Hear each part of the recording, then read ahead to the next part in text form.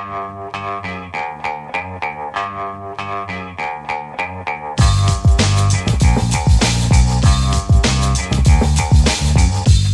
the Brian Lehrer Show on WNYC. Good morning again, everyone. Now we continue our Oscar season series of interviews with the creators of the 5 Oscar-nominated feature-length documentaries. Some of you know we do this every year. While most other media focus on Best Actor or the big hit films, our attention goes to the documentaries. So far, we've heard about 3 of the films: Bobi Wine, the People's President, about an opposition leader in Uganda; 4 Daughters, about a mother, her daughters, and ISIS in Tunisia; The Eternal Memory, about personal and societal remembering and forgetting in Chile; and today we turn to Ukraine and the film 20 Days in Mariupol with its director and narrator, Mstislav Chernov. This is perhaps the most difficult of the films to watch, giving us a front row seat on the ravages to buildings, bodies, and society from the invasion by Russia 2 years ago this very week. Chernov, a Ukrainian video journalist, was part of a small team sent to Mariupol by the Associated Press just before the invasion. They outlasted the other international journalists, and the footage they shot, snippets of which made news reports at the time, is the basis of the documentary. And it comes at a harrowing time for Ukraine, as we've been reporting on the station, with no end in sight for the war and further U.S. assistance at risk due to the impasse in Congress. Here's a bit from the trailer, about 30 seconds, mostly in English. Someone once told me, wars don't start with explosions. They start with silence. Лично видим визуально. Танки зашли с надписью Z. Город Мариуполь блокирован со всех сторон. Russians have entered the city. The war has begun, and we have to tell its story. That was the voice of Mstislav Chernov, who joins us now from Los Angeles. Welcome back to WNYC. Congratulations on the nomination and on the win at last week's BAFTA Awards. For people who don't know, that's the British version of the Oscars, and you won Best Documentary there. Thank you so much, and thank you for inviting me. Maybe your first question is, are you even able to enjoy that honor, or does it have to come with action in support of Ukraine on the ground for you to get a smile out of it? It is a bittersweet feeling, and it was a bittersweet feeling all the way since we premiered a year ago at the Sundance.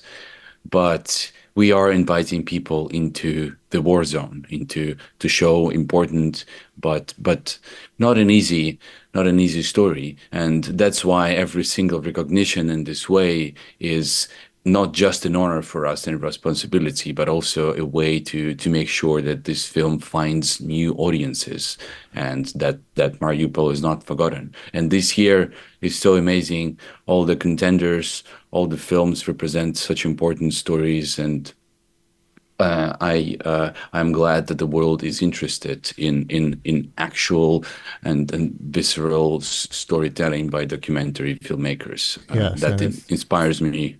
Films from many nations, which seem to really define the Oscar documentary nominees this year. The film goes chronologically from day 1 to day 20 when you get away. And on day 1, you meet an older woman in the street, near hysterics about what's happening and where she can go. And you reassure her that, quote, the Russians don't shoot civilians. And the rest of the film shows how wrong that assumption was. Was that the attitude when it started, that they would target their attacks only on the Ukrainian military? Yeah, later I meet that woman and I have to apologize because her house was hit by a shell, and she tells me about that, and I really regret. At that time, we all really hoped for the best, that Russia will not be targeting civilian population. That's what they claimed, but that's the opposite to what we saw, and that's why the reporting on that was so urgent and necessary, especially when Mariupol was cut off from all the connections and bombarded heavily, and then the maternity hospital got hit. So all that told us that this war will be much more violent than we hoped. And, I think Ukrainians always thoughts that their neighbor is bad to them, but still will not be killing openly so many civilians. And I think now in the world still there are some people who think Russia will not do that to other countries, but history shows otherwise. History shows that the violence is indiscriminate and it's unstoppable, and so many other cities got destroyed since Mariupol has fallen, and before that was Aleppo and Grozny. So we see that this is a deliberate tactics, and this is a strategy Russia uses on all the countries they invade. Listeners, I know some of you have seen 20 Days in Mariupol. If you want to ask the filmmaker, Mstislav Chernov, a question, we can take a few phone calls, 212-433, WNYC, 212-433-9692, call or text. I mentioned that the film was hard to watch. It's quite visceral, literally showing the children killed in the shelling, the grief of their parents, the fear, and we see what made it into newscasts around the world versus so much more that you were recording and display some of in the film. Here's a moment from the film that demonstrates that after a particularly harrowing time at a hospital. We hear what your narration includes and then cut to some of the newscasts that picked up your reports. This runs about 50 seconds. The front line is closing in. We've sent all the photos and videos. Note to editors. Graphic content. This is painful. This is painful to watch. But it must be painful to watch. In the port city of Mariupol, local officials say hundreds of casualties are now feared. A father lost in grief over the body of his 16-year-old son, Ilya. The electricity's gone. The internet's gone. The Russians are coming. Mariupol awaits its fate. So, Mstislav, were you trying to make a contrast there between, how intense and intense isn't even the word, it was actually, and the kind of smoothed over way that newscasts tend to present? I wouldn't say I was trying to make any contrast, but working as a conflict journalist for almost a decade in different countries, not only in Ukraine, but in Iraq and Syria and Afghanistan and Gaza, I know that even the biggest tragedies, they tend to get lost and forgotten in a sea of information that we are all surrounded with. And it is so important, especially in an age of misinformation and misinterpretation. The context is so important, and that's why this film exists, because it gives the audience much more context than they would see in 1 minute or 2 minute news pieces. Yeah. And it just allows us to see not only images on the screen, but to understand that these are the real people. This is a real pain. And, we recently hear a lot about fatigue from news from Ukraine and for a shift in attention. But I have to say, especially when you see the film, you understand that, again, these are real people. This is not a competition for attention. These are not TV series which are trying to get the rating. These are real humanitarian catastrophes we are talking about. Yes, and so that child Ilya referred to in that clip, I'll just say he was playing soccer with friends, and they are shelled, and both his legs are blown off, and he dies at the hospital. And we see and hear his father wailing in grief, so painful to watch, but it goes by so quickly in the news coverage and is smoothed over a little bit. Not that they have any bad intent, but I think there may be more than you can be in a documentary, or more than you are required to be in a documentary, trying to pay attention a little bit to what they consider watchable by a mass audience. And a fair amount we of see him later being buried in a mass grave along with other children. That's also what is missing from the context of the news, and that is so devastating for us. Here's one more clip. You find a protector and a police officer named Vladimir who asked you to film a statement, including this, that we'll hear in a second, a protector because you were worried about your own safety as a journalist once the war started. So Vladimir says this in English.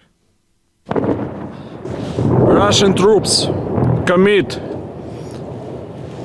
war crimes. Our family, our women, our children need helps. Our people needs help from international society. Please help Mariupol. I guess he thought that if the world saw what was happening, it would make a difference. Do you think it has? It had in a moment. I cannot say that this film or this reporting, but I don't see it yet that it made an international impact as much as any journalist would hope. Things are going really bad right now. We see that Ukraine became a political topic, not a humanitarian one.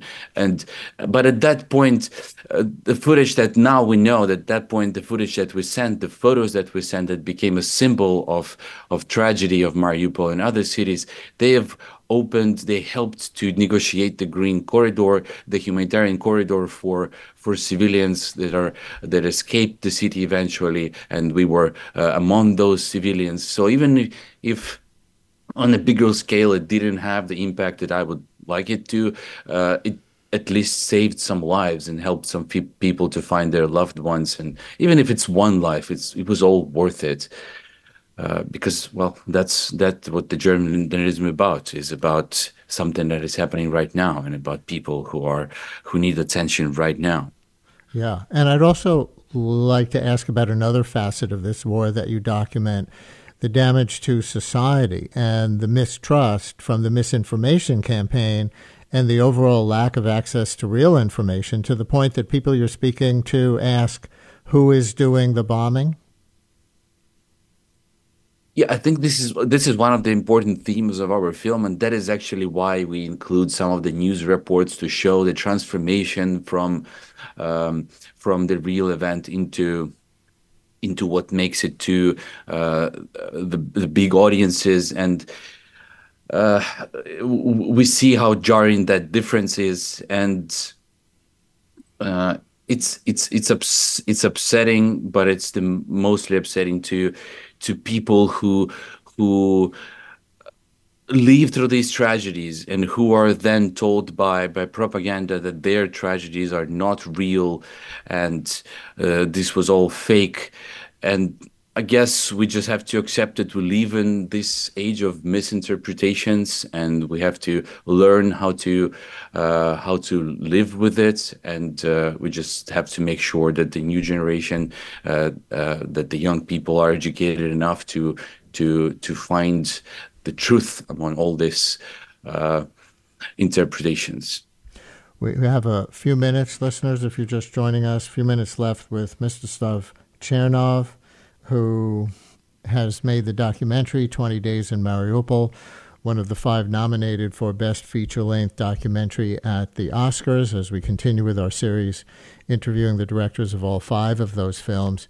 You've covered other wars, I understand, as a journalist for the AP. Can you talk about the difference when it's in your language, when your country, when your family is at risk? Yes, of course. Every human tragedy, that's for sure, and I absolutely stand for that. Every human tragedy is equally important, and shouldn't be any selective empathy, as it's called. And we have to report on every single human being losing their lives. But of course, when I'm in Ukraine, and for me, conflict journalism started from Ukraine in 2014 when Russia invaded Ukraine and annexed its territories. For me, it's so much more personal, because it's not only the cities, just cities that are being bombed and people being killed. There's also I am part of this community. So these are my neighbors. This is my family, and this is my childhood memories that are being destroyed by these bombs. Not only a physical world, let's say, but also the identity that I grew up with.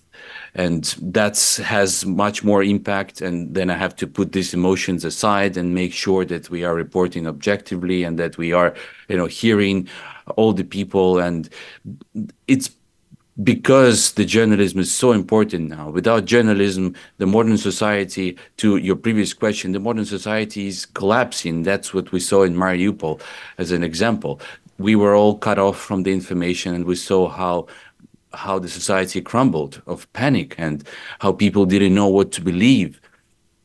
So especially when you talk about your own country, you want to make sure that you do everything possible to help your people, at least to be heard and to understand what's happening. And that's what motivates me too. You, as a journalist, were documenting a war for this film. I don't know if you get into policy conversations at all, but here's a question from a listener. In a text message, they write, "What is happening to the Ukrainian people is truly horrifying, but doesn't continuing the fighting just prolong this suffering? Perhaps there are dangerous geopolitical implications to letting Russia declare victory, but wouldn't it ultimately be better for the Ukrainian people than this endless war?" asks this listener. Do you have any response to that, or you just say, that's not my topic? No, of course I have response. I mean, a lot of Ukrainians think about it. And you know what? There are two answers to this. The first one is we Ukrainians always wanted peace. And in 2014, when Russia, I just mentioned, annexed Crimea and violently took part of Donbass and occupied it as well, Ukrainians did try to sign the treaty with Russia. And in fact, Russia just, let's say, not legalized, but at least de facto had control of Ukrainian territories, and that the Ukrainians hoped that will stop them. But we saw that in few years, Russia gathered their forces and they attacked again, and that's what Ukrainians know for sure will gonna happen.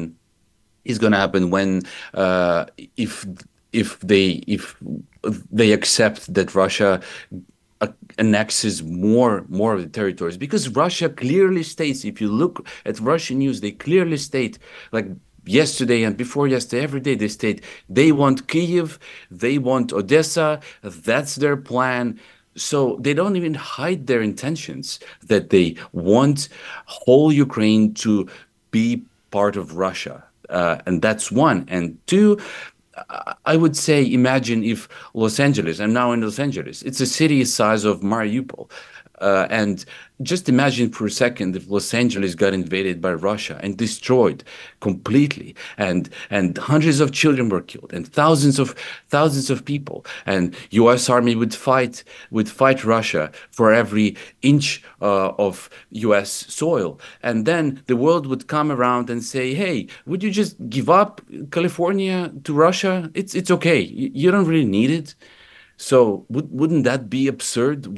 Would U.S. citizens and U.S. Army stop fighting for their land? I don't think so. I mean, there's so much patriotism, so much identity and pride in America. So I don't see how that happens to a nation who protects their identity. I know you got to go in about 30 seconds. Listener asks, how are your daughters? They're mentioned a lot in the film. Hope they're doing okay. Oh, thank you for that question. My youngest daughter was 7 months old when Mariupol was happening, and I was really afraid I will not see them again. They're safe, and just seeing them from time to time. I'm spending most of the time in Ukraine, and of course I'm not with them, but just thinking about them motivates me, and to go forward and to keep filming and to keep making sure that the world knows about what's happening. Mstislav Chernov, a video journalist with the Associated Press, the director of the Oscar-nominated feature documentary 20 Days in Mariupol. By the way, folks, it's airing tonight on PBS Frontline. Best of luck. Thank you for giving us some time. Thank you. Stay safe. And we have one more director to interview as we continue our annual series talking to the directors of the 5 feature-length documentaries nominated for the Oscar. We'll do that on tomorrow's show. More to come on today's show. Brian Lehrer on WNYC. Stay with us.